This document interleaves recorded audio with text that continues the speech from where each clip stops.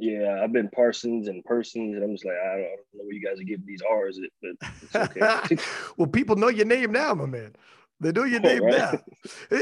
So we are recording, by the way, but right now I just started. But so Chad Penson, U.S. Kern champion, and we were just saying, like leading into this, you've been powerlifting for a long time. You're a Yeah. 10-year veteran. Yep. If you look at your numbers, the jump you made and the improvement you'd made, like the last time we had seen you, which was, it was just a couple months earlier, you had totaled 920. And that was out of wraps though. I mean, you did a 905. Like if you think about your previous highest, you're 2.5 kilo off of 1,000 kilo total right now. Like you Yeah. literally said how you like me now at the current US Open. Some people close to you might have known you were capable, but we hadn't seen it yet on the platform. What happened? How did this happen? How did you all of a sudden, like, did you always have it in you? You just didn't had the opportunity to put it together on a platform, or what's the story here? Well, a lot of it was just kind of good timing. I've had the unfortunate experience of being injured a lot in the last like 3-4 years. So I've always kept making my improvements, but I could never really put it together the way I wanted on a consistent basis due to usually being injured for like a cumulative like 6 months is what the typical downtime was for at least squats. But there was always at least one lift that I had to kind of pull back from for 3 to 4 months collectively out of the year. Sometimes it would be strung together. Sometimes it'd be like a month off here, a month off there. And as you know, anybody knows that can really, you take 4 weeks off a couple of times a year for one lift, that's going to really throw off the training. So, and with the most recent performances, like take 2019, I think Boston is the 905. That was my best meet I put together, but I had some issues with the squats with the reverse mono. If anybody saw the live stream, I actually completely dropped the second lift and lost my balance on my opener. So I went up as most people would, and they've been doing this for a while. They just kind of get antsy and say, screw it. Most people would stay with the same weight, but I went up a little bit, got a 750, but had to change how I squat entirely to get out of that damn mono because I was not good with the reverse mono. Well, explain the reverse mono for people who might not be familiar. Well, what was the difference there, and what were you dealing with? Okay, so as most people probably saw with the U.S. Open, we had that was a standard mono. The pretty much the balancing front portion of it is in front of everybody, so the crowd can't see the rear view basically. Yeah. So with the reverse mono, everybody can see the lifter, the spotters, everything, and there's nothing impeding their vision. So the arms swing out the opposite direction, and it's a little different. The arms that we used in Dan's gym, the arms on that mono they kind of moved a little independently of each other. So it was hard for me to really set up and find the perfect center. So when I would pick the weight out, I would be way off balance and not really realize it until where the arms are gone and it's too late. Yeah, it is what it is. Yeah. Yeah. So that caused some issues. But yeah, so leading to that was a 905, had a pretty good meet there. Then COVID hit. So I didn't really get a chance. I didn't compete at all in 2020 because I'm in the Air Force. So I was locked down, confined to California pretty much the entire year. So also was injured a few months out of that. So I didn't really get to train the way I wanted to for the first 3 months at all due to lockdown and injuries. And then after lockdown, there's another couple months I didn't train. So I didn't start training for the Hybrid Showdown until November, where I could actually train all 3 lifts. So I think I put together a pretty good total there, but then I injured my elbow about 2 weeks out. Damn. So that's why the bench went up a good little bit from Hybrid Showdown to the current US Open. And squats, well, you couldn't really tell the difference, but squats I had wraps, obviously, but I didn't have any shoulder pain or elbow pain squatting in the wraps because I took a little time off from there too. So I was pretty much injury-free leading into that one. Did you, leading into the current, what was your expectations? Were you telling yourself, because people knew you were good, but we hadn't seen, like, it was a huge jump on your total. Obviously had a phenomenal lifting day. You missed a couple lifts though. So it wasn't like you knew what you had in the tank. And obviously with your temp selection, you're going big. So did you tell yourself like, I can win this thing, I could bring this home, and this is going to be my coming out party if I do this right? The temp selection was actually kind of like a 2-week process. I had been planning out where I could do potentially for thirds on squats and bench. I told myself if I could get 881, if I could hit 400 keys, that'll put me in a really good position going into bench. And I wouldn't need to do anything too crazy on deadlifts. So a couple guys have kind of put it in my ear that you could probably hit 881. You could probably hit 400 keys in reps. And I was like, okay, well let's try some attempts out during the peaking phase and see what I'm capable of. And the further we got closer to it, it was more of a reality than a dream. Like at first, I just kind of wanted to say, let's shoot for 867 and chip the world record. And when I actually felt 804 for the first time, I was like, that it kind of felt like a joke. So then my wheels got turning. So then I actually put together my attempts about a week and a half after I tried 843 and 867, which was a little high in training. I lost my balance a little bit. So I never counted it as a PR, but I posted it anyway for transparency. I got lit up on the Instagram. That was good. I didn't care though. I don't usually squat high, so I was like, I'm gonna post it and just get what I get from it. So who cares?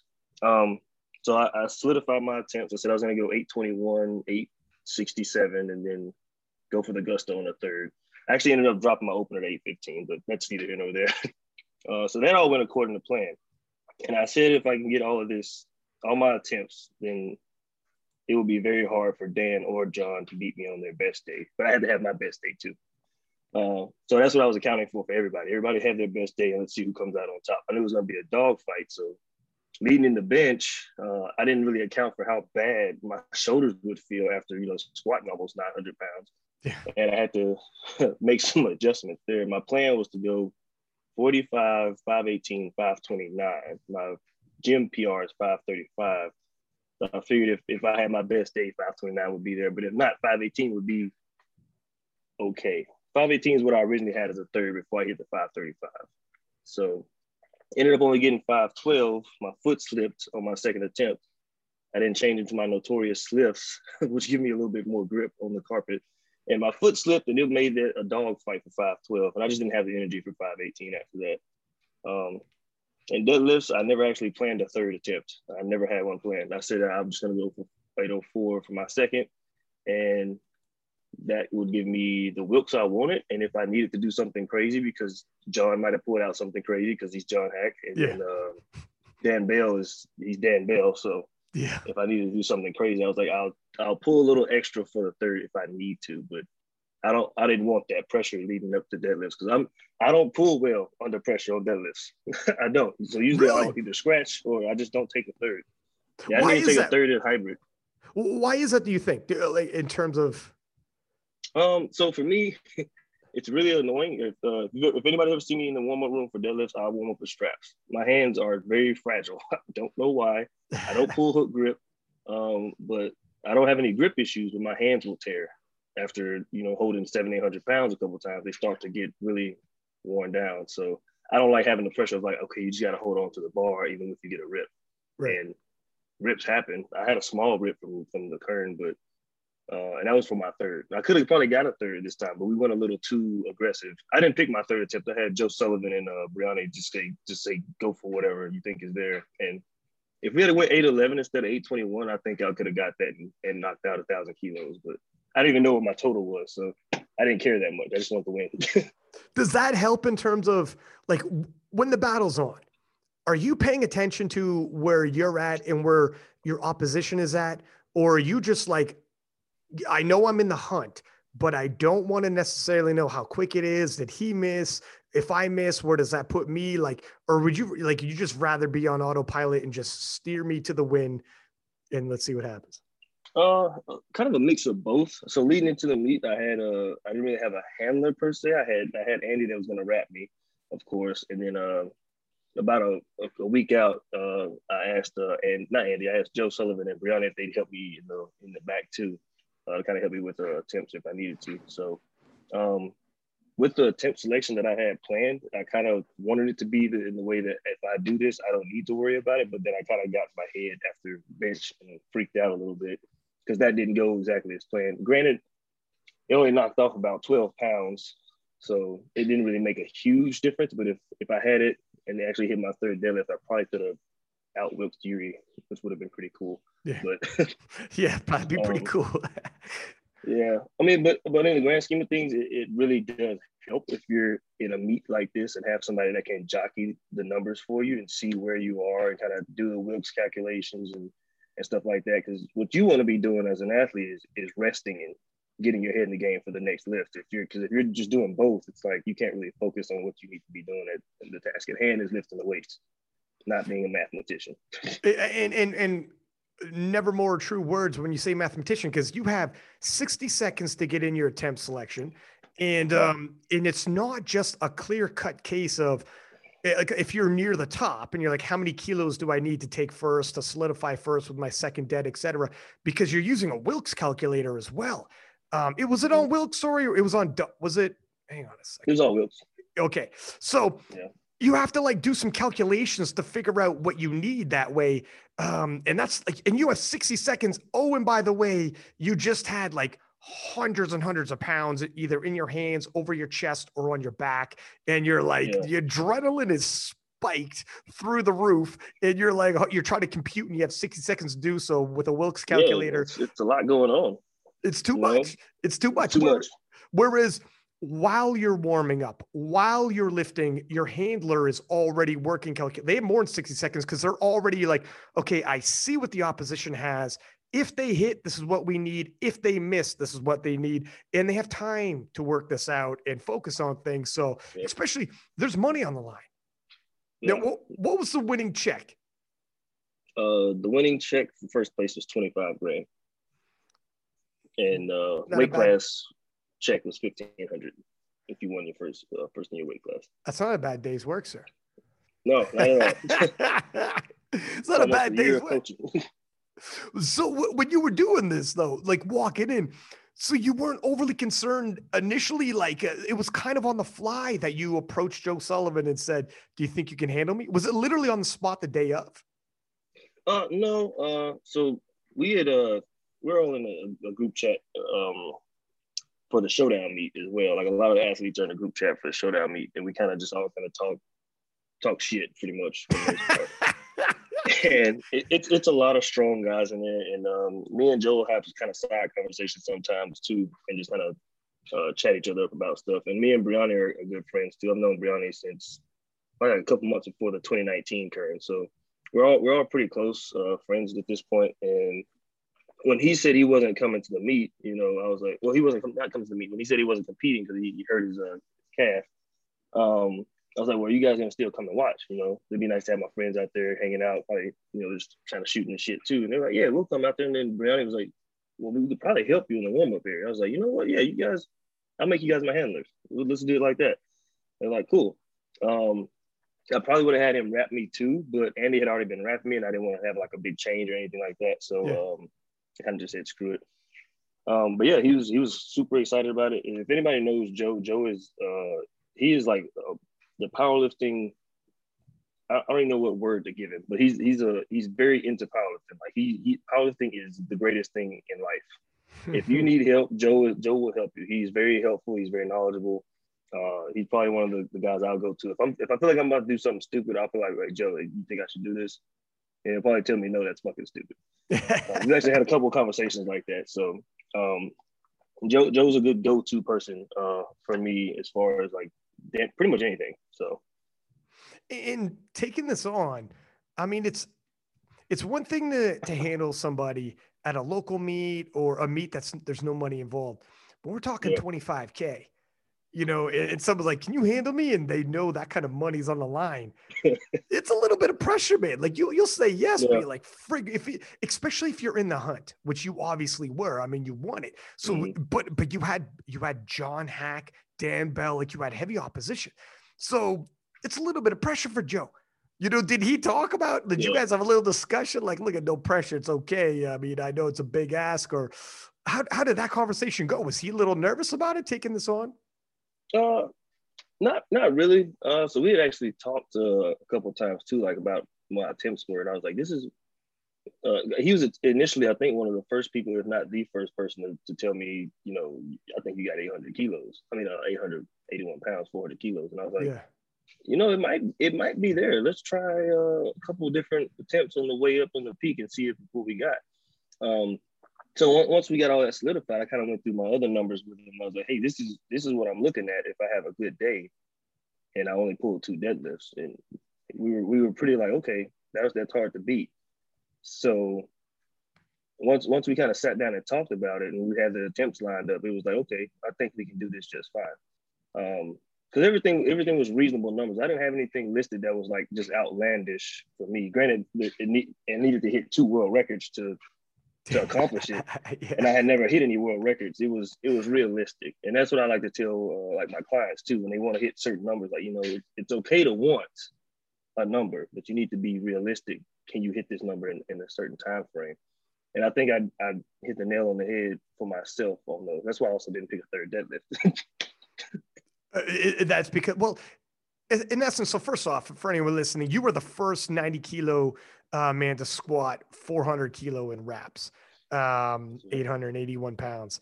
And then you just came shy 2.5 kilo of joining the 1,000 kilo club. And, but you had already solidified the win. So it's kind of, you didn't need your last deadlift to win it, which is always the best position to put yourself in, where you're like, the last deadlift can essentially be whatever you needed to, whatever kind of YOLO you throw on the bar, yeah. if it's already seized. That's the best. Did you know going in for your last deadlift where you were resting at? So I knew it with my openers. I was a point behind Dan and a little bit ahead of John, but I also knew John tricked me. I think he had 766 listed as an opener, and they said when they told us we were all tied, I was like, well, shit. Well, I know John wants to probably go for 1,000 kilos too, but is he gonna jump to 881 from 766? Because he did that at hybrid. I'm like, okay, well, maybe he's got a little more in the tank. He's gonna go a little heavier on his second, and then just go crazy on his third. But he actually bumped up to 815. Which it looked like 766. So I still didn't know. I was like, damn, this motherfucker's gonna pull something stupid today. I'm just gonna get my ass kicked. But so I knew I was ahead of John, but behind Dan by 1. But I didn't think Dan was gonna do a huge pull. Plus with his his size and stuff like that, I didn't think he was gonna give him a massive jump on his books versus me taking a 40-ish pound jump, 20 kilo jump would give me about 10, 15 points. So I went up there to 642 with my second pull, which I knew would have to give like a 5 Wilks point PR for Dan, Dan actually cut weight for this meet. So I was kind of nervous now when he told me that. But still, granted his weight, it was like, okay, he still has to pull something crazy. But if he gets his second deadlift and somehow gets his third or bumps up for his third, it's gonna be crazy. Yeah. But I knew after my second that I was probably in the money because Dan and John both missed. Dan looked like he could have gotten his third if he retook it. I didn't think John was gonna get his again. It was because it was a hell of a fight, and you know how those meets go. And you're 8 attempts in, and you have to fight for one. Just like my bench press, I was like, I can bump this 2.5 kilos, but I'm probably not gonna get it. I'm tired now, so. I didn't claim the win at that point. I still had to wait and see. So I literally stood next to the judges' table and just waited and watched everybody, and kind of just had a little freak out moment when all the dust settled. But yeah, man, it was just a hell of a day watching all the deadlifts. It was heart racing the whole time.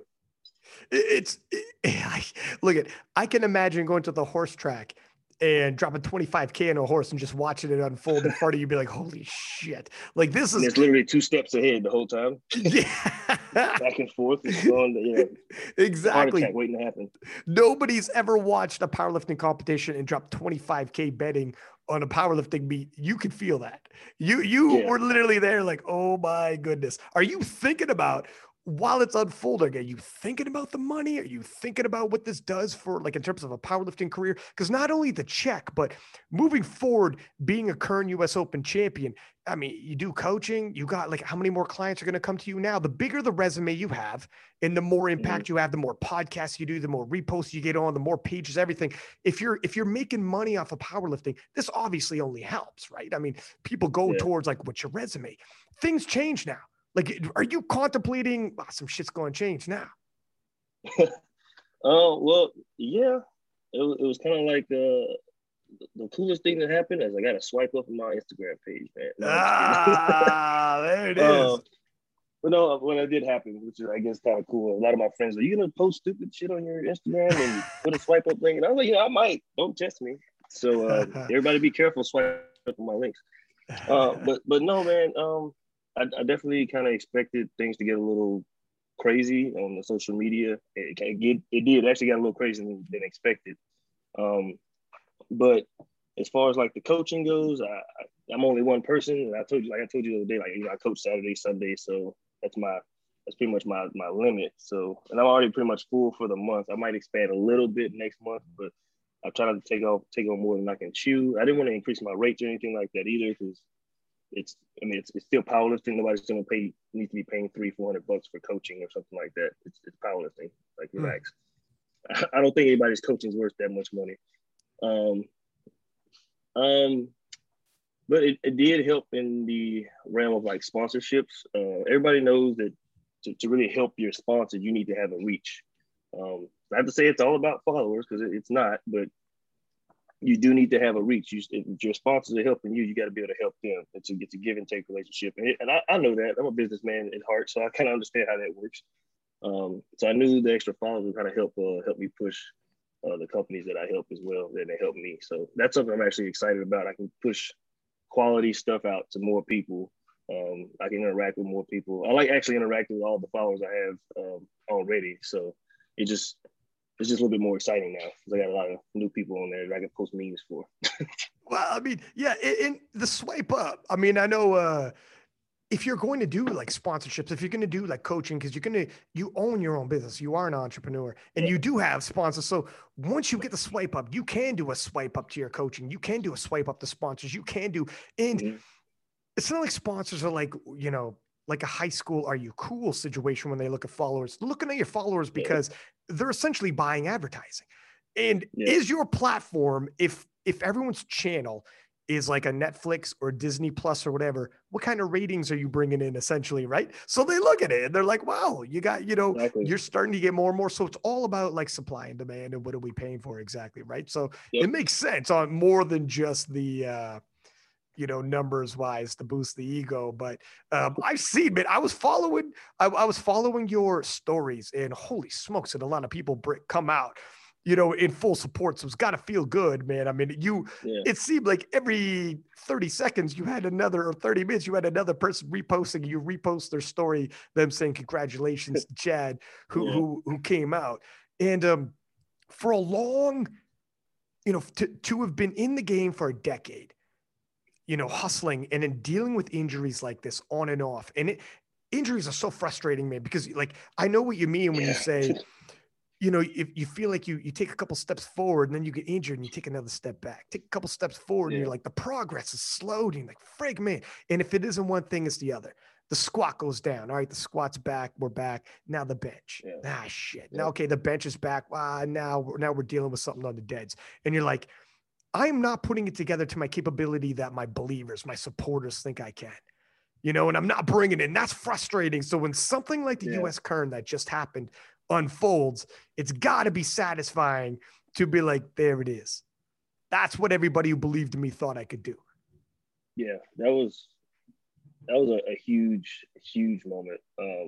Even if I hadn't taken first, just the total I put together, and just getting the world records finally that I've been chasing for my whole career basically is something that I would have taken away from that with a huge smile on my face, regardless of whatever the size of the check was. That's all fine and dandy, but it was like a culmination of all this work and all the effort, and it finally all came together without being all jacked up. I left the meet, I wasn't hurt. Hamstring was a little strained, but other than that, I left the meet 100% happy. Shared a beer with Dan Bell, and it was a good time. So honestly, just being able to put it all together after all these years, and people been following me, like family and friends. They don't really know a whole lot about the sport, but it's like, oh, he got a world record.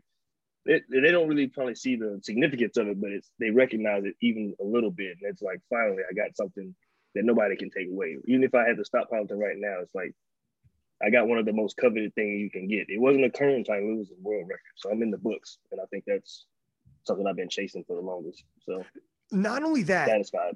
you broke into, so world records come and go, but when you're the first to do something, you were the first Yeah. 90 kilo lifter to break into the 400s for a squat. That's like, Mm-hmm. people remember the first, right? And like in between the 300 to 400, how many times a record got passed around different world record holders. But when you're the first, it makes it even better. You know, that's Yeah. that, you know, who was the first ever 90 kilo lifter to bring it into the 400 kilo squat? And that's you now. So it doesn't matter who breaks the world record from here on out. You were the first Yep. one to cross that barrier. That means something, man. And now Mm-hmm. you're real close to joining the 1,000 kilo club. And by real close, I mean 2.5 kilo, for God's sake. Yeah. Right? That's probably the I only. laughed at that one. I was like, damn. Damn, we got close. So close. If I just got that third bench, it would right That there. was it. It was the third bench as well. Yeah. I know you mean too, though, in terms of when you go really hard on your second attempt for that extra 2.5 kilo on the bench or whatever, you could really gas out. It's one of those dicey things, man, where you're like, all right, we throw 2.5 kilo, we could really empty the tank fighting for 2.5 kilo. And you start asking yourself, how worth it is it? I mean, that 2.5 kilo could have got you 1,000 kilo total. So it is what it is. Yeah. Obviously, all's well that ends well, but what is next for you? So right now, we're gonna be getting ready for the showdown meet here in September. So it'll be all sleeves. This one is a dots meet. So it'll be a little bit more friendly to us middleweights, but I don't think John or me really cares anymore at this point. Wilkes and Dots in the middleweight area at both of our levels is kind of like almost the same. So we don't really get much of a curve or much handicap from it. So. And how you feeling taking the wraps off? I feel good. I really surprisingly don't really like wraps that much. I didn't have a lot of time. I had maybe 6 wrap sessions between the hybrid showdown. I took a week off from hybrid and then threw the wraps on a little bit. Like 6 times before the Kern. And I even took 2 weeks off because they were kind of irritating my hamstring and I didn't want to pull anything. At the meet, I was like, okay, let's be healthy going into the meet. If the weight's there, it'll be there. 2 weeks won't make much of a difference. So yeah, I only had like 6 wrap sessions, and a lot of it was just kind of seeing where I was. It wasn't really, and kind of like fine tuning where I wanted to, like foot placement, how to get out of that mono, and the proper way that's gonna give me the best pick, and knowing where my feet should be. That was really all I could do. I couldn't really get stronger. I couldn't really work. Strengthening my hips or anything like that. So I literally kind of just went from sleeves to pretty much maxing out in wraps in 6 weeks, working on some technique. So I'm hoping with the time from the showdown to the next Kern, I can actually put some effort into some lighter wraps and working on technique and strengthening my hips, because the way I squat, obviously super wide, the stronger my hips are, the better I'll be. So I'm hoping with some actual time to train, a couple months of actual working, and then peaking and doing what I just did this whole time, I think I'll actually be able to put a lot of weight on my squat. And that was probably my last 198 meet right there. Hopefully John was moving up too, because I'm tired of cutting weight. I think he is too. Well, how much weight do you cut? So for this meet, I want to say I started dieting down after the hybrid showdown. I kind of ballooned back up like 218, so not too much. And then before we started the water load process, I dieted down to about 215, 214, some change. And I got down to about 194, I think. 193. Okay. 20 pounds of water? Yeah. Well, it was like water, food. I was still pretty hydrated the night before, like 2 nights before the meet. And then I saunaed off until I was on weight. But I was snacking while I was sauning, so I didn't feel bad. I felt great. And then I sauned off about 3 more pounds that morning. Still felt great. So like I was eating and sipping Gatorade while I was cutting weight. So it wasn't like I was miserable the whole time. It was a pretty easy cut. So I think cutting down to 198 again for showdown will be just as easy. But maybe by Kern, I'll probably be like, all right, screw this. Let's get bigger. That way I can get ready for when Yuri's welcome back into the country. We can all have a party at 220. That's right. And so the showdown's the next one, and the showdown is really popping right now. I mean, the invites they have is crazy right now. Yeah, it's gonna be. That's probably one of the most I'm the most excited for that meet than probably any meet that I've ever been to. Like I'm more excited for this meet than I am to watch like Raw Nationals, or if I was watching the Kern. Like this is the meet I feel like everybody should be trying to see in person. It's historic. Yeah. Especially with all the crossovers and whatnot. Now, coming Yeah. into this Kern, because you had put so much onto your total. I know some people seen you coming, but you obviously, if anyone was sleeping on you, now you're on everybody's radar. So the pressure coming into the Kern, if everyone's looking at Bell, looking at Hack, and there wasn't the pressure, there's some pressure on you for sure, but not as much. Now that you are the US Kern champion and you're going into the showdown, do you think it's going to feel different when you're like, oh shit, everybody's looking at me now? Probably yes and no. Just mainly because there's a small difference, that there won't be any wraps on there. So I feel like people are kind of being like, oh, well, he's not in wraps, he's gonna get that big curve. But still, I think after the hybrid showdown, after looking at the all-time dots numbers, I think I was sitting at 8. And actually, like I told you, I was injured heading into that meet too. Like I had a planned like 2080 to 2100 totals that I wanted, but I couldn't push like bench and I couldn't push the squats as hard because of the elbow issue I had 2 weeks out. So I didn't even do my last week of training because I was resting. But I hope with looking at the dots from that meet that people will kind of realize like, okay, he's not just a wraps one trick pony. I'm a pretty balanced out lifter. The main goal for me in that meet is to, in the off season and leading up to that meet, is to kind of close the gap between me and John on like bench and deadlifts a little bit. Try to really grow my squat. Squat's like my best lifts for me, and it grows the easiest, especially when I'm like injury free. So hopefully I go into that meet and we can fight it out for first and second. And no disrespect to anybody else, but that's what I want. I want to be me and John battling out for first and second. Everybody else can have the rest. But there it is, man. I mean, it's did you expect going into 2021 the rivalry that was going to take place in powerlifting would be you and John Hack? Because John Hack, everyone knows John Hack, he's on the radar, but now everybody's talking like, and everyone wanted Yuri Hack, and now all of a sudden it's Chad Penson and Hack. No, I'm gonna say no. If I'm being 100% honest, the gap is still kind of ridiculous. Even looking at the the hybrid showdown, if you want to like say who's the king of what, it's like he's still the GOAT like right now.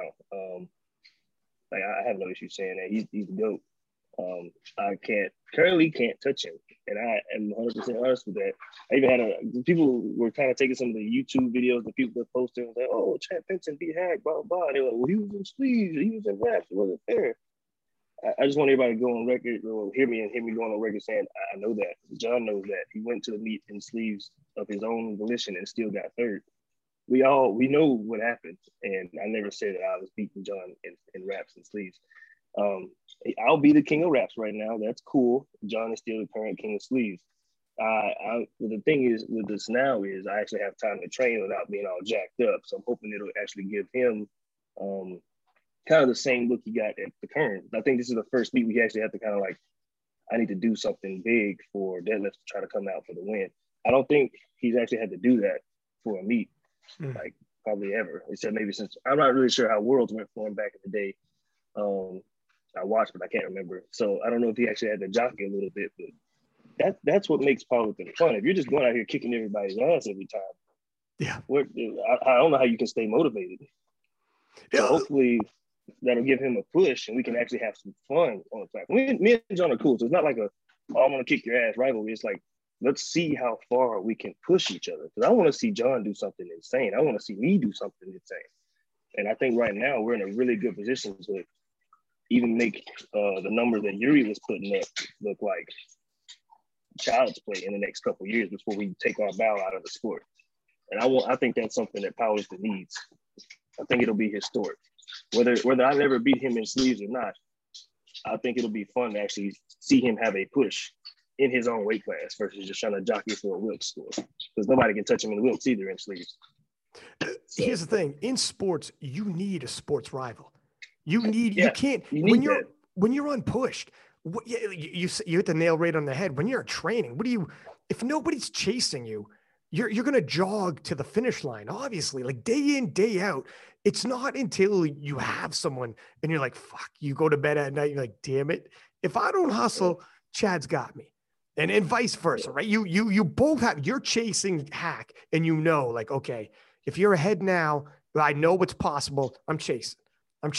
Because I see what I want. And for Hack, if he's ahead in sleeves right now, he's looking back like, if I take my foot off the gas, this young man has already proven he can put it together, and he's making huge strides. Who's to say where you're going to be able to put together by fall? So, yeah, and if he has a bad day too, look, you go 9 for 9, he misses a couple lifts. You throw nominations out the window. That's why sports, otherwise, I had Lane Norton on the podcast. He's like, there's a reason why in sports, you hit the field and play. Otherwise, they're just going to give the championship to the Yankees every year. You know what I mean? No need to play. No, you got to play. You got to play the game. That's not how sports goes. Anything can happen. And I think that's applicable to John too, because he's got that huge fan base. So even leading into the meet, they were like asking. There were polls going around like, who do you guys think's going to win? And it was like John. I'm thinking to myself, okay, well, John has to beat Dan. And this is a wrap meet, and it kind of goes back saying too, like, I don't think you guys are doing any type of due diligence or research. You're just kind of going off who you like in the sport. Like I like a lot of lifters, but I know who and when they can beat somebody. It's not because I like them the most that they're just going to win. Same thing goes for people who like me a lot. Like all my best friends, if they want me to win, that's cool. I want you to be realistic though. Like, don't tell me, oh, you're gonna win, and I gotta beat somebody who has a 700 looks. No, the hell I'm not. I might even, if I put together 650, that's a stretch. But even then, I was like, I'm not beating.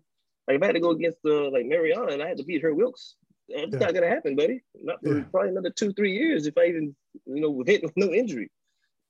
So I think it's just funny, just like you said, just give it to the Yankees every year. If it was a popularity contest, yeah, sure. But we're not here for straight up popularity. We're here because we want to be legends.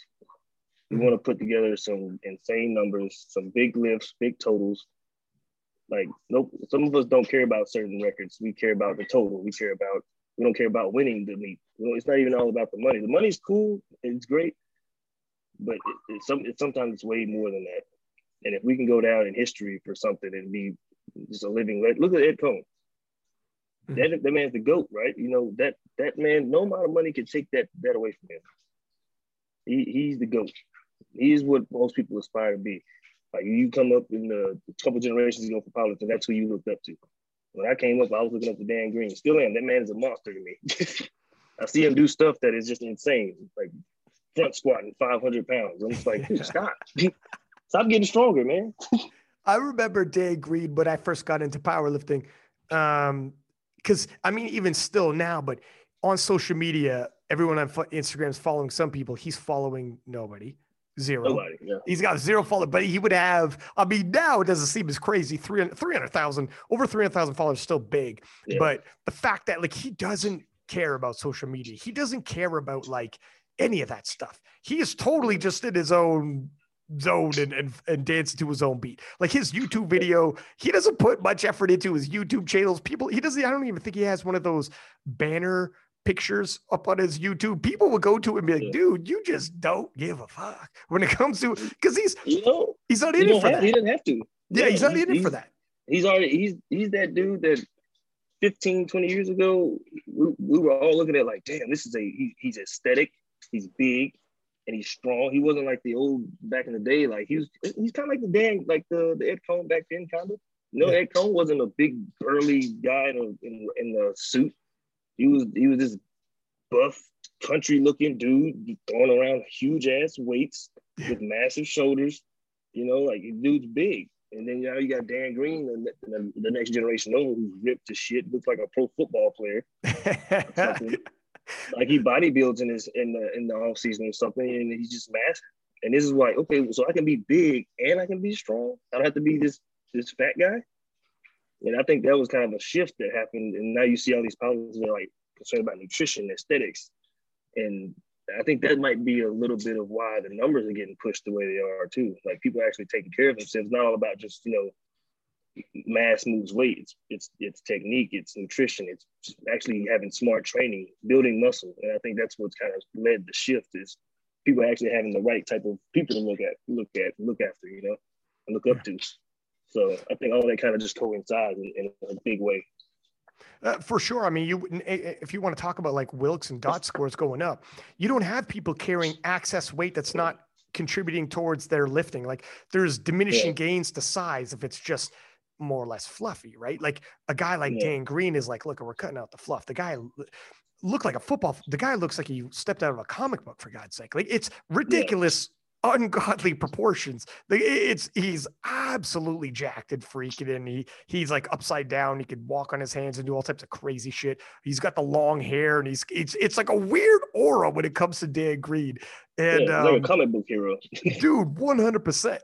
And in the same way that he was for us, in this era, for like the hype started really is and still is now, obviously, but surrounding John Hack in terms of, like you said on it, if Hack goes into a competition, who do you think is going to win? Nobody's even looking into it. No one's looking into, is this like you were saying, people weren't even looking into if it's a sleeved event or a wrapped event, he's going in on sleeves. They don't care. They're just like hack based off of that. So he's become a bit of that. And now that you are, you know, now that you got to win at the US Kern and now you're going to have the showdown and now you're going in there, you're going to have people looking your way now. And the same way people were reviewing, you know, Dan Green and his previous battles, now this is like, you're living it. Has that kind of dawned on you a little bit as well too? Like the following now and people are going to start paying attention. And now you're going to have people saying, when you go into a competition, Chad, I got Chad. Chad's my man. Because everyone loves an underdog story. Everyone loves the guy who comes back from injuries and it's a comeback story. Everyone loves those stories, man. They're going to take inspiration from it. And so, and as big as somebody gets like Hack, when you're a Hack, you're like a Mike Tyson, everyone's rooting for the fucking guy to try to knock off the king. Because it's exciting to have a new king coming, maybe, right? Even though you're saying like, openly, look at, man, I'm catching up. I'm behind on this cat. I'm trying to close the gap. People are going to root for the underdog. It's just the way people are when it comes to sports, man.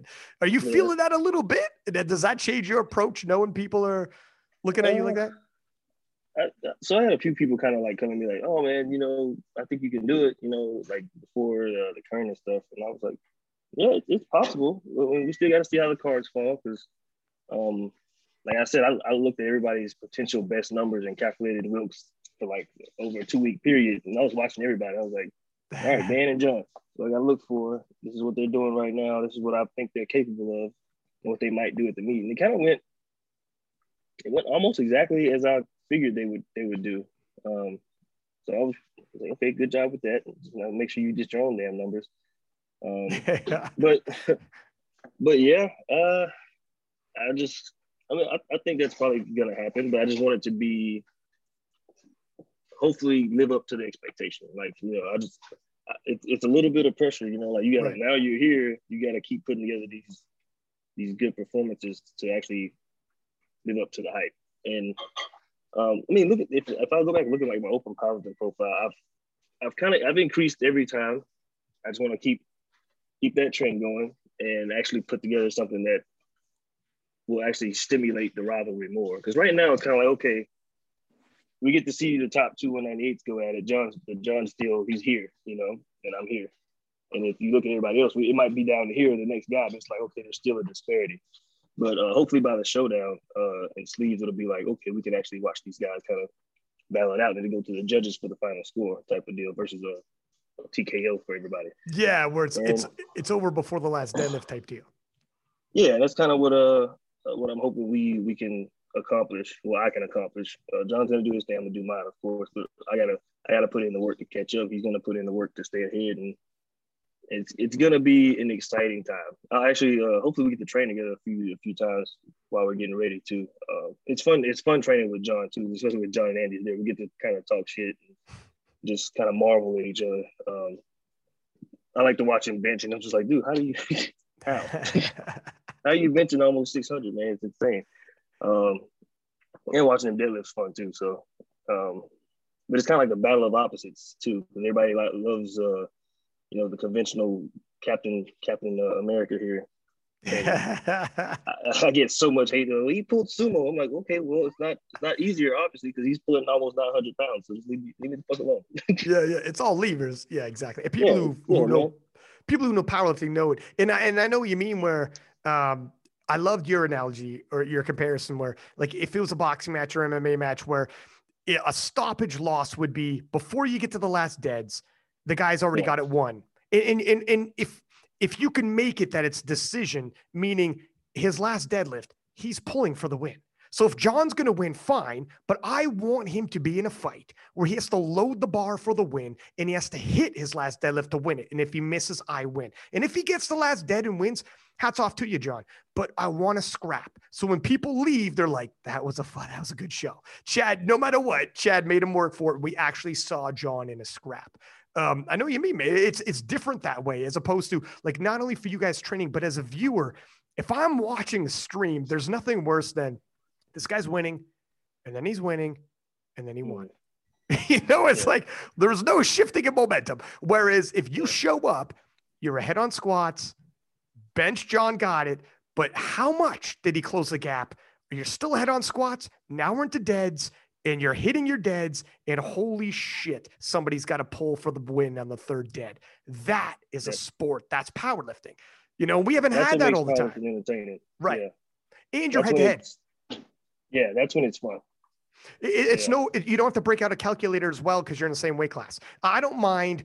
Like I understand. I like that they use the Wilks and the dots to try to make this happen because you need to, right, to have competition. But the fact that you and John are in the same weight class, so nobody at home has to break out a fucking Wilks calculator because probably nobody's going to. They could just straight up see kilos of kilos, baby, pounds of pounds.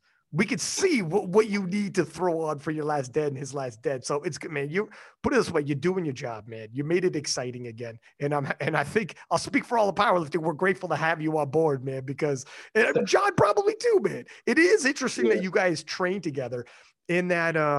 You're having Andy wrap your knees, but Andy's like one of John's best friends, right? So they're good buddies.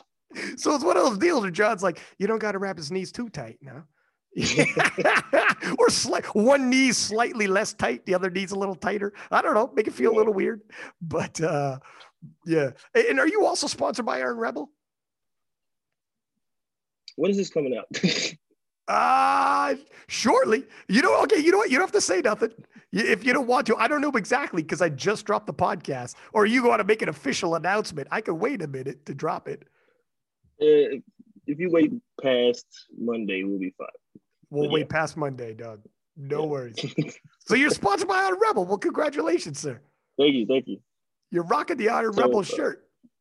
Yeah, it's got a nice little care package in with the new gear. So there it is. But yeah.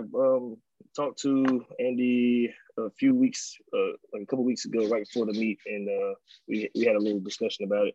So I actually got all my gear stolen twice in 2020 out of my fiance's parking garage at her house in San Diego. And the first time all my gear got stolen, I bought everything again. The friends kind of helped chip in. It happened on Valentine's Day. It was shitty. Worst timing ever. All my stuff gone, my window busted open, and I'm just heading down to go to a Valentine's Day dinner at the steakhouse. And I am like livid. My car windows are busted. There's glass all in it. And I'm just like, where's my stuff? All my stuff's gone. So that was a thing. And then a few months later it happened again, but they didn't bust my windows this time.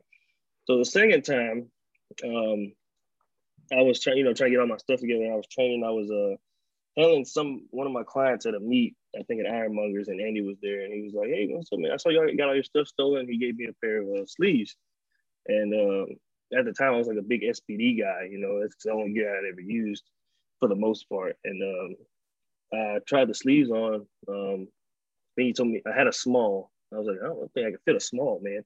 I don't have any calves though, so maybe. He was like, John wears a small. I'm like, okay, well, John can fit a small. I'll probably fit a small. So I tried them on. They fit fine. And did a couple sets, and I was like, these are pretty damn nice. So I kept using them. And he asked me, he's like, which one do you like better? And I was like, he's like, do you like the SBDs over ours? I was like, no, actually, I don't. it's whatever I got in my bags at the time is going to get used because they both feel pretty damn good. And there's actually feel like they're a little tighter.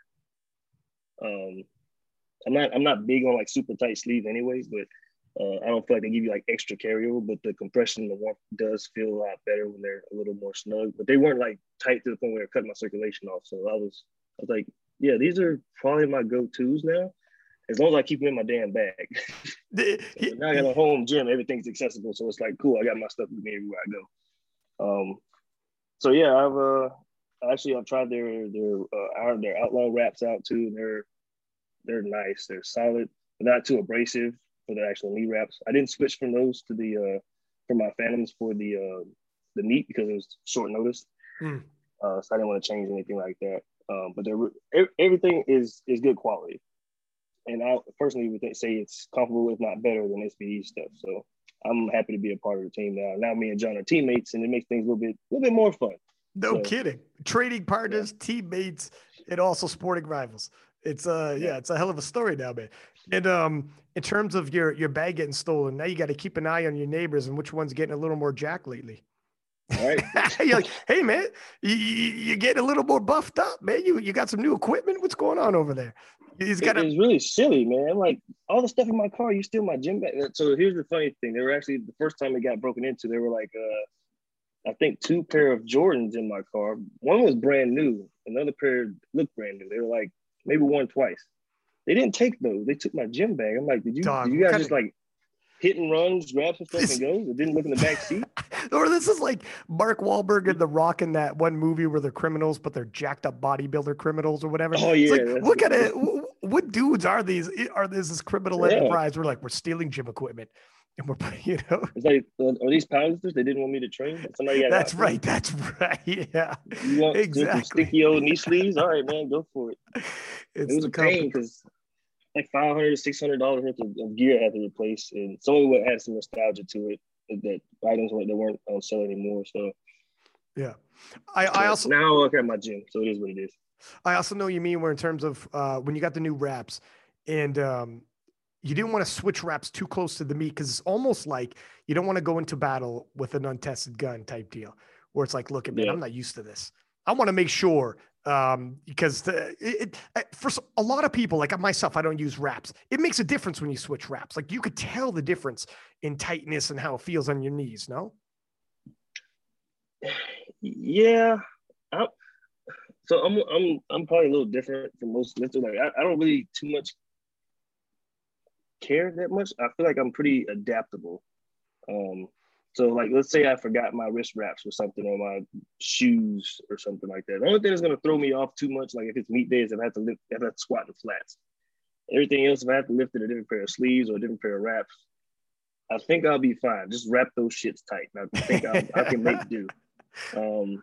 If it's a completely different style of wrap, like the wrapper changes and they don't wrap it as tight or something, then that's going to kind of be like a little bit of a damper. But honestly, I feel like a lot of people put too much stock into exactly what it is they're using and how it fits and all the other stuff. Like if you can lift the weight, it might be a little different, but your body mechanics shouldn't change to the point where the gear you're using is fucking up your lifts that bad. You're just in your head. But at the same time, you do want to train in quality gear, but it shouldn't be the be all end all to a training session or even a meet day. Like you got to switch belts. And like I use my SBD belt all day, every day. But if I leave it and somebody has a prong belt that I can make fit, guess what? I'm gonna make the prong belt work. You're not dropping out of the meet. You're like, well, we're dropping out. Right. But granted, it is something that is if you can keep your training environment as constant or as identical to the meet environment as you can, that is obviously going to help. Mm-hmm. But just don't let it ruin your day. Yeah. That's how I look at it. Any variable you can keep a hold of, obviously you want to keep a hold of, right? Control all the variables you can. But if you can't, just do your best with it. Do the best with what you got. Because everything's not always going to be perfect. And if you rely on everything being perfect all the time, you start to become a diva, and then it just when something goes wrong, it just ruins your day. And that's not life period anyways. If Yeah, you're waiting, yeah, if you're waiting for the perfect, the stars never align, man. There's always it's something. not gonna happen. Yeah, Yeah, there's always something. Do you train on calibrated plates at home, or you? I do now. It was a long time coming while I was trying to get like a home gym set up because I don't have any powerlifting gyms in my immediate area. The thing the closest one's like an hour and a half or something like that. And because military schedule, I get off work at like 4:35. Sometimes it's like if I got to drive an hour and a half to go lift and then drive back, and I still got a program or a coach or do some type of schooling, that's not gonna work for me. So Yeah. um, I actually got gifted a single pair of red plates by one of my lieutenants a couple years ago for my birthday. So if anybody goes back to any of my training videos and you see a single pair of red plates while I'm squatting, those are the one pair of road plates I got from one of my lieutenants.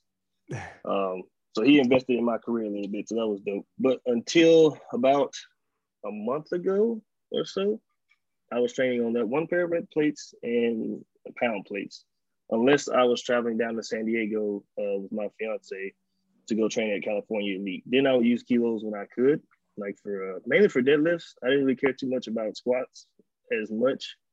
I can't pull that good on pound plates. I know most people can because it gives them a little bit more whip or whatever, but Right. I suck with pound plates. The whip throws me off so much at the top that it's not a good time. So if I'm having a good day on pound plates, it's actually a bit more motivating than probably the opposite from some people.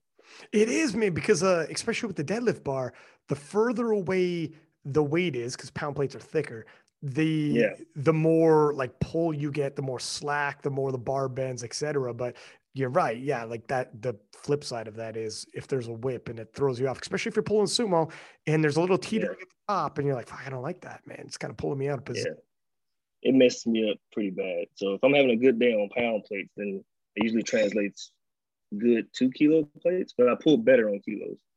Um, so if I have a good pound plate PR, I'm like, oh shit, man, I need to buy some kilo plates next week because I'm feeling good. Who does your training? Who are your coaching? I mean, Me, oh wow, I am responsible for my own destruction at the moment. is that because that can be?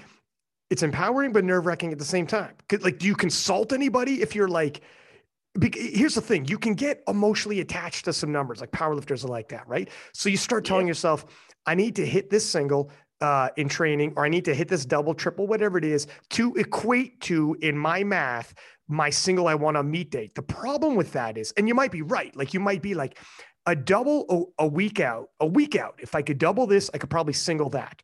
But here's the yep, problem. If a week out, your body's just not there. You've already told yourself. In a coach would be like, it doesn't matter what you told yourself. We're a week out. It's okay. You don't need to hit it.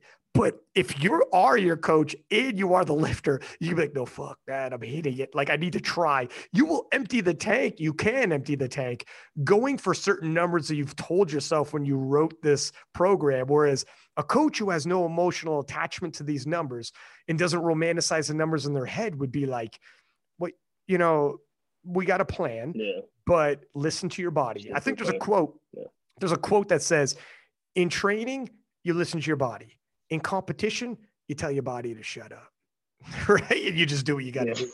So how do you balance yeah. it out? How do you balance it out being a coach and a lifter at the same time? Uh, so this is gonna kind of explain probably what took me so long to actually climb the rankings a little bit. So I started off coaching myself too. And back in 2011, 2013 time frame, there wasn't as much knowledge out. The training wasn't as smart for pretty much anybody back then, except for a few guys that knew what they were doing on like bodybuilding.com forums. And that's where I went to learn at first. I didn't have a coach back then or anything. But I took a couple of online programs. I did like the 5x5s, and I even did snow logs like 2 or 3 times. That sucked. Ouch. Yeah. But yeah. And I'm not sure, but I think Arian, the guy that co-podcast with you sometimes, I Yeah. think Yeah. he was on bodybuilding.com at the time too. If his name, I think it was like Arian Tank or something like that. I don't know. If that was him, I read a lot of his shit too back in the day. So Probably. thank you for that, if that was him.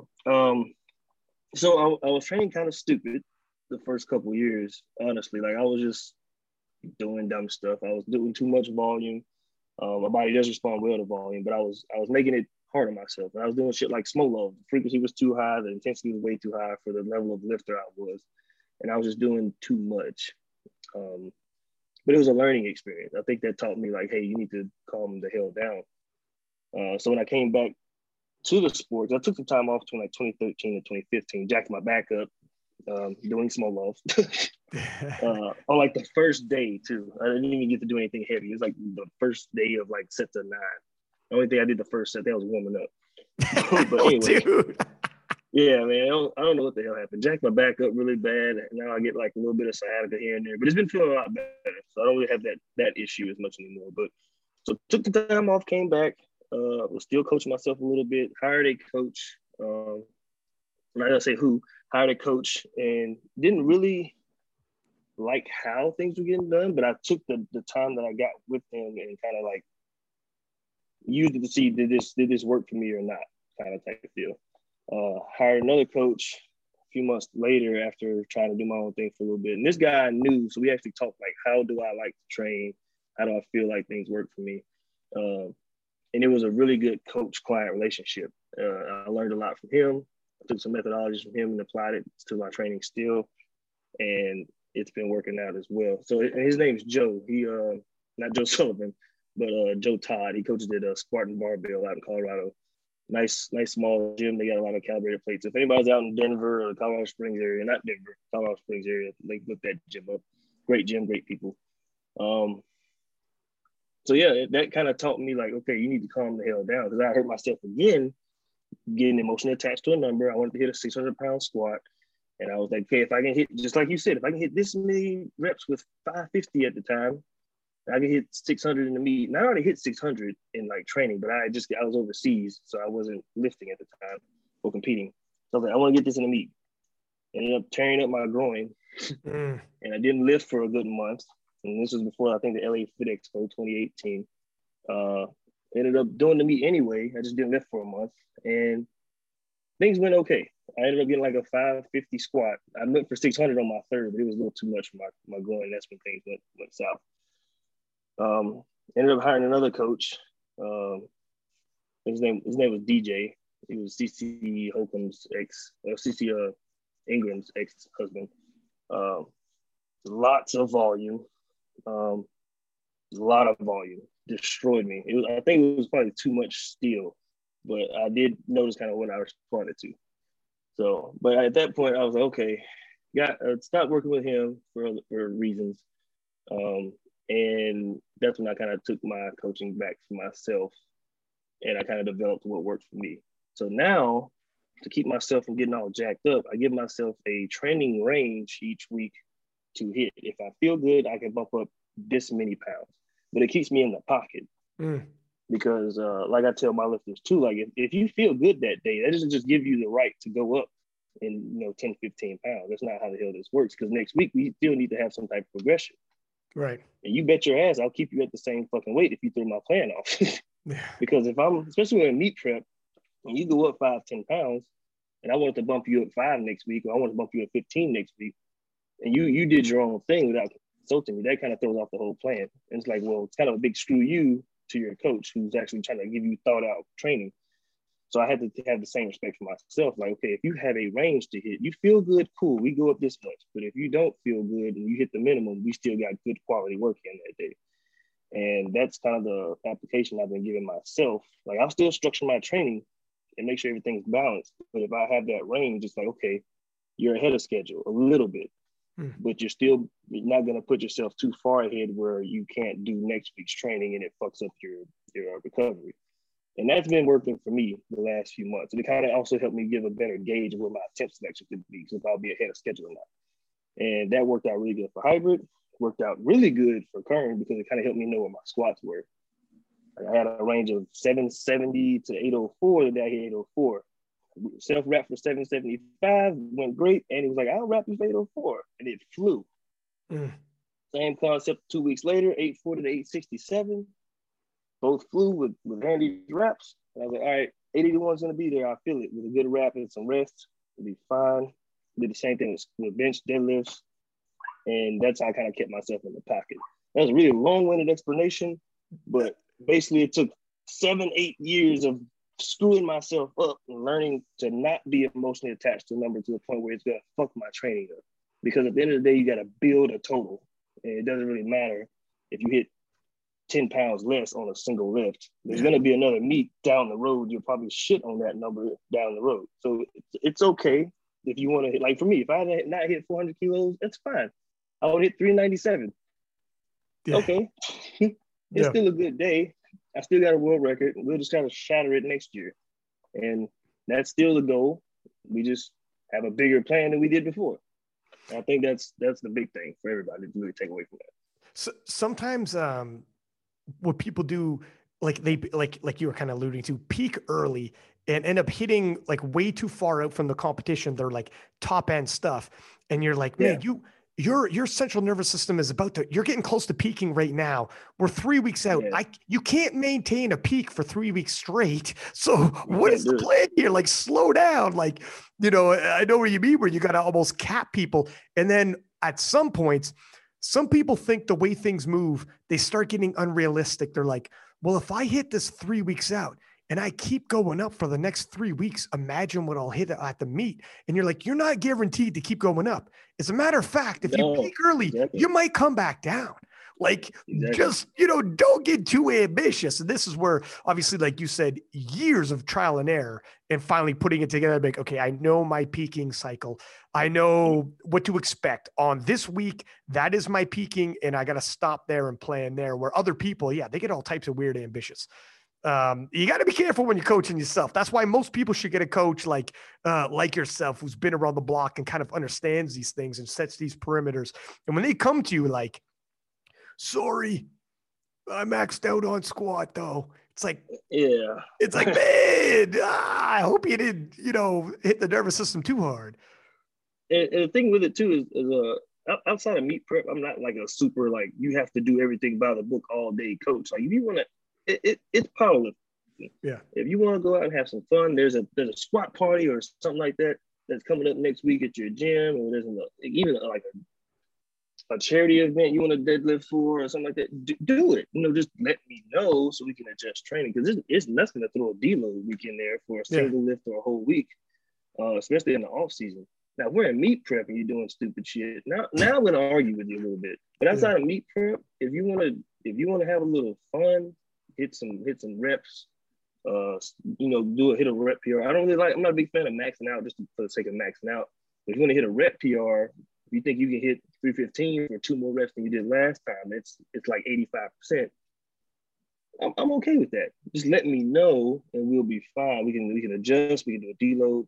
Training isn't, I feel like people overcomplicate training too much. Some coaches overcomplicate it too much. And they think like, oh, this is like a diet plan for bodybuilding. You have to follow every single day to the T, or you're not gonna hit your goal in 16 weeks and 3 days. And it's like, dude, it's powerlifting. Your body's really, really incredible. It can recover from stuff. You just need to let it be known when you're gonna do something, and we can actually pull back, give you a rest time, and we can jump back into training.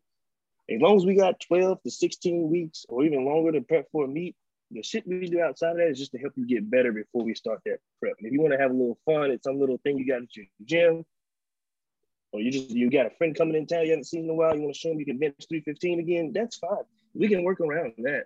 Just don't fuck off on my meet prep, because then I'm going to be mad, because I actually had to do math. I don't like math. Yeah.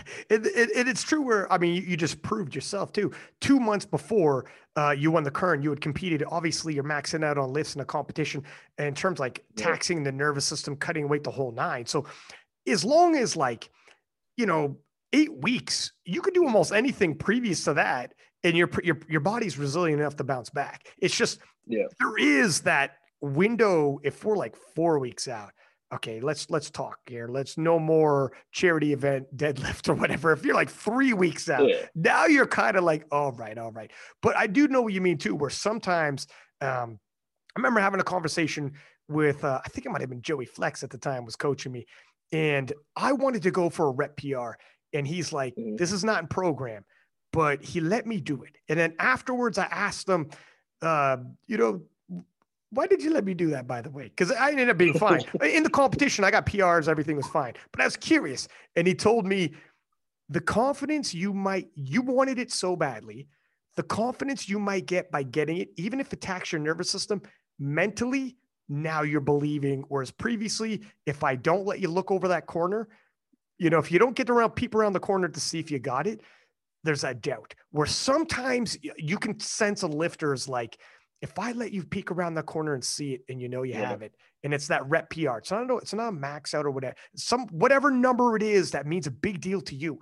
If you get that in this prep, I bet you I could sell you on the night before. I'm like, you're fucking ready. Stick to like you're buying in. Sometimes these things happen too. Like there's a lot of psychology, obviously, in coaching and sports as well for people to believe. So it is a little bit of a give and take.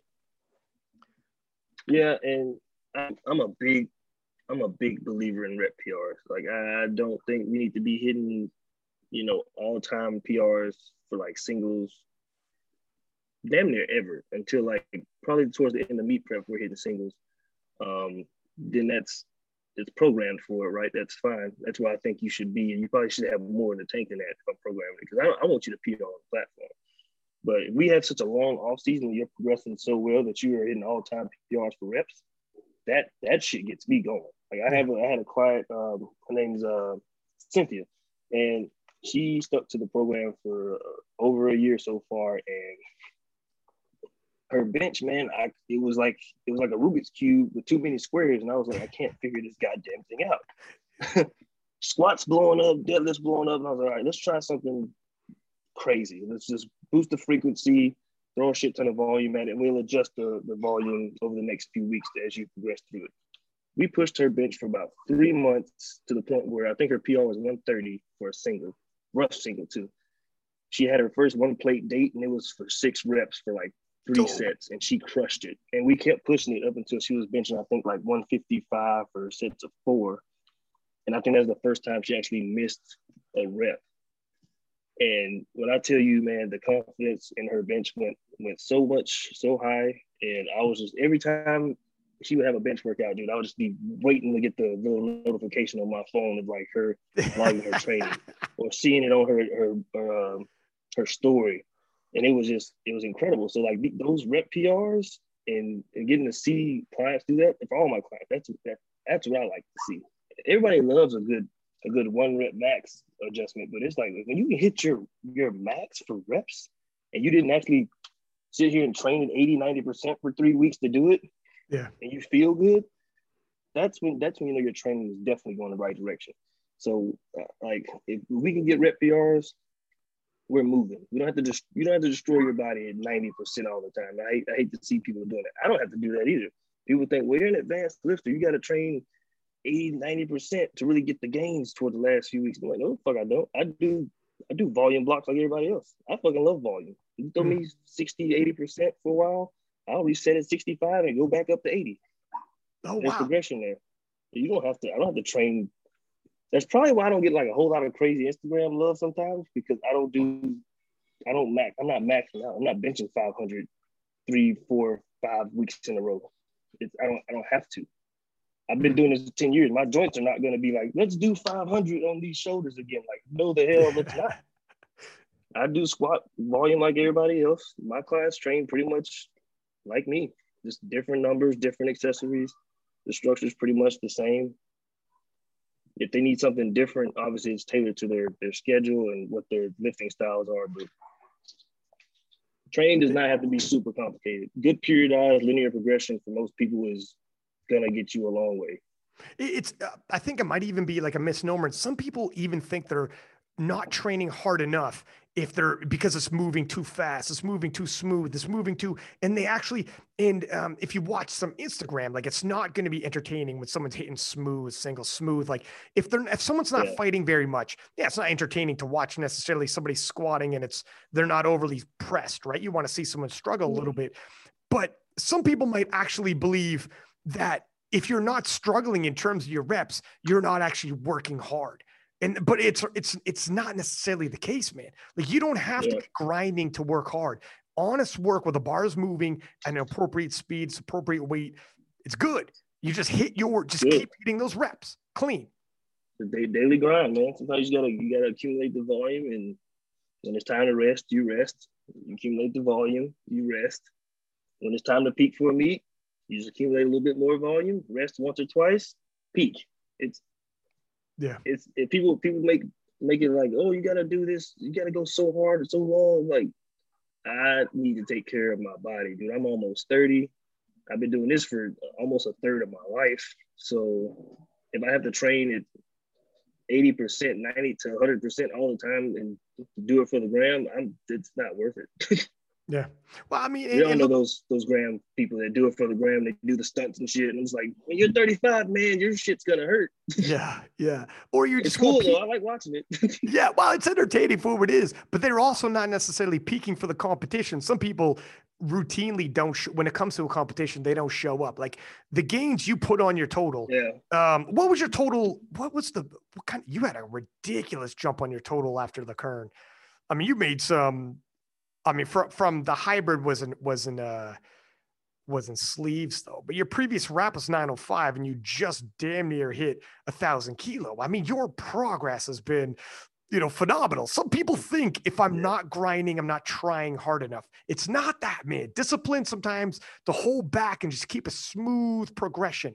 And you don't need to be grinding out your reps. But but some people are different. Then you have the Hayden Bowdens of the world who he's grinding, but he's got 5 more reps in him. You might think like, he's that's a really heavy RPE. No, it's not. Yeah, Hayden's incredible. I'm like, dude, if my shit moved like that, I would be feeling it for a month. I know. So bad.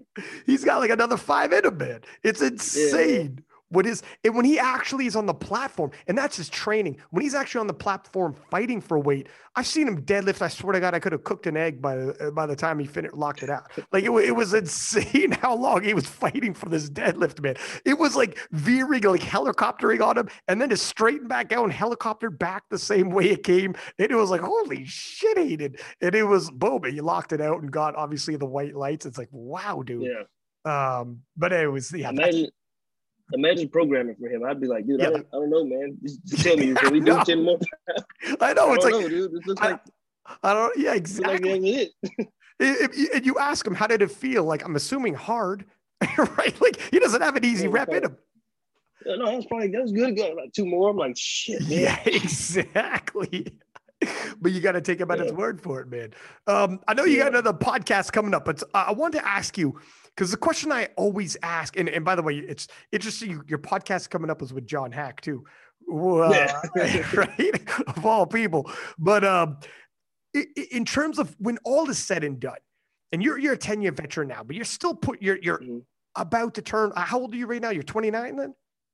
I'll be 29 next month. Dog, you're still young though. Yeah. You're still young for powerlifting because powerlifting. I got a few good years left. yeah. As long as the injuries hold off. When all is said and done, though, how would you like to be remembered when you look back at your career? I would like to be remembered as a lifter that helped other lifters, helped people grow, gave back to the sport where I could, and just had some ridiculous numbers. I want to put some numbers up before I bow out that won't be touched for over a decade. I think me and John both can do it. I got something special planned that I want to do for the Kern next year. So we'll see how it goes. And you've already put the recipe together for that cake right now? Yeah. Oh, wow, dude. I can't wait to see. Yeah, I got some plans. I actually might hire a coach just for my squats. So I'll see if the person I have in mind is willing to help me out with that. I'm willing to bet if the returning Kern champion is like, I got something cooking, can you help me out? They'll probably want to jump in on this. It'll be tough though, only because with the nervous system, like, training just one lift, but not the others. But then it depends on what I mean, you don't want to reveal too much, obviously, but I'm sure you work with them. You sit down, but here's what I'm thinking for the rest of the lifts, yada, yada. Honestly, if it goes the way I want it to go, I've told a handful of people this, and I won't go too detailed, but if it goes the way I want it to go, the other 2 lifts, I don't even care. Oh shit! Okay, that's why I was gonna say, because it's interesting, dude. But even if they didn't, it wouldn't matter.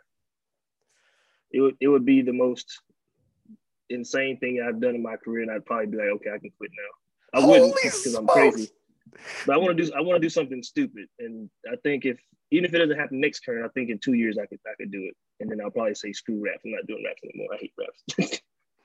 Is it I don't know if I want to. All right. Well, obviously we're talking into the 900s because it's good at 900s is right around the corner. Yeah, But yeah, it'll be up in there. it'll be up in there. Yeah, I think you're thinking it, and I think it's possible. You think like how you go? I know you're thinking it. I know I'm thinking it. I'm almost like afraid to say it for God's sake. What do like how big are we talking? You know what? Fuck it, 1,000. I knew it was 1,000. Holy shit, Chad. That would be 1,003, I guess. yeah. Yeah. My dude. And that's why you were saying it all makes sense now. But that's why you were saying do one more at 90 kilo. In sleeves with John. Let's we did it in the Kern. Let's do it in the showdown. Let's push each other. Let's have some fun. Then we'll close the door at 90 kilo. Bulk up. Get thick. Weight underneath a squat helps. Body weight under a squat's gonna help. It's funny that you knew I knew. Because you were already so close. Yeah. And I'm like, no I saw your wheels turn. You were like, you must do something stupid. Yeah, okay. I was just thinking in my head, like, Jesus wept. This guy's crazy, but I love it. It's one of those deals where it's like, I want you to go for it. Yeah, absolutely, dude. And as soon as, you know what the tip off for me was? Is when you said, if I get what I want, bench and deads won't matter. And that's when I'm like, well, if you squat 1,000, you could do a token bench and dead just to solidify the world record because you need a total for it to be. But you're right. If you squat 1,000 pounds, the show's over. Thank you very much. I'll empty the tank on my squats and we're fine. I'll just do some token. Yeah. Dude, that would be absolutely phenomenal. How big of a body weight do you think you can get to get up under that bar to go for 1,000?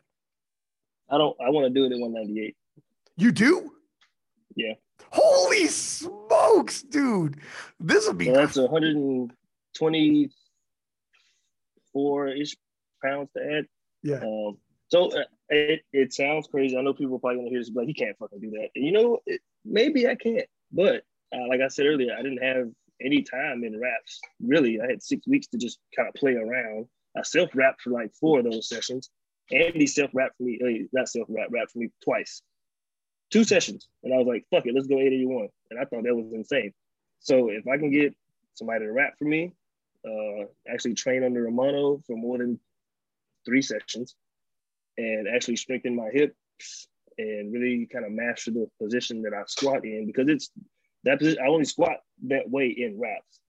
And it's kind of it almost looks like an equipped squat. So if I can get some hip strengthening and know somebody who does a lot of equipped lifting, help me with my programming for that, I think I can I can easily get into the 900s, but can I put enough on it to get that coveted 1K?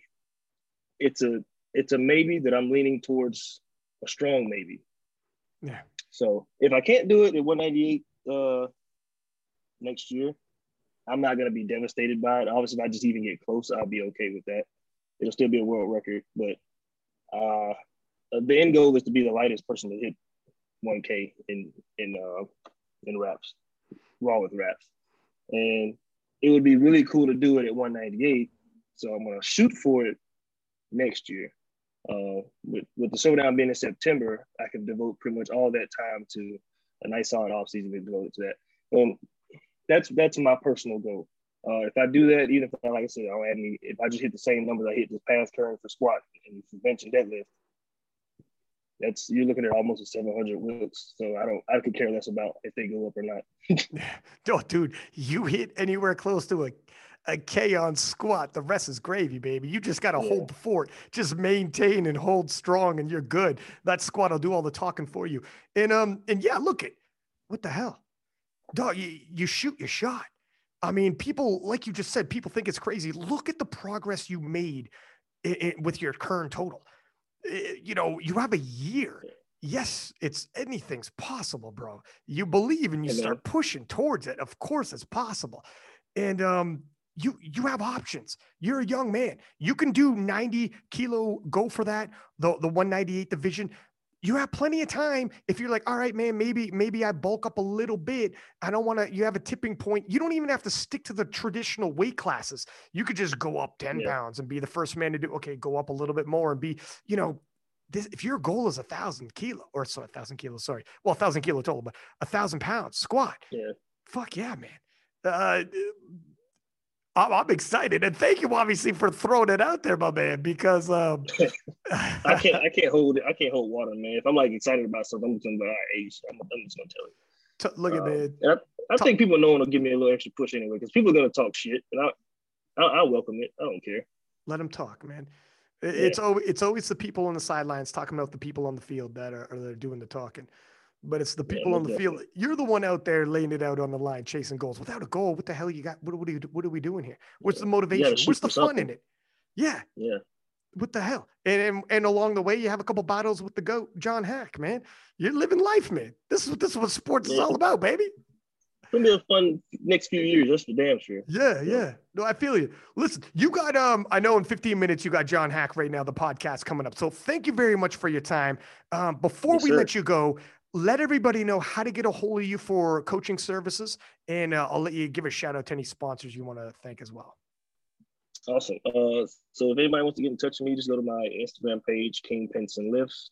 There's an email button right there. It'll go straight to my personal email for coaching, podcast scheduling, or anything like that. DMs are a little crazy sometimes, so that's probably the best way. If we don't follow each other, anything like that. Quick shout out to all my sponsors, Live Large, Eat Right Foods, Iron Rebel, and the best smelling salts in the game. His own smelling salts. Got me 2 world records, so pretty damn strong. Thank you very much. Listen, man, I greatly appreciate your time. I know you're doing a shitload of podcasts because I'm seeing you. I'm getting tagged in some of them. It's not even my podcast, and I'm sharing anyways. I'm like, fuck it. Let's give this man the shine because he had a huge performance. Man, good luck, man. I'll be following. I'll be reposting, and I can't wait to see what you do at Showdown and then ahead of time. Stay in touch, my friend. Yes, sir. Talk to you later, buddy. See ya.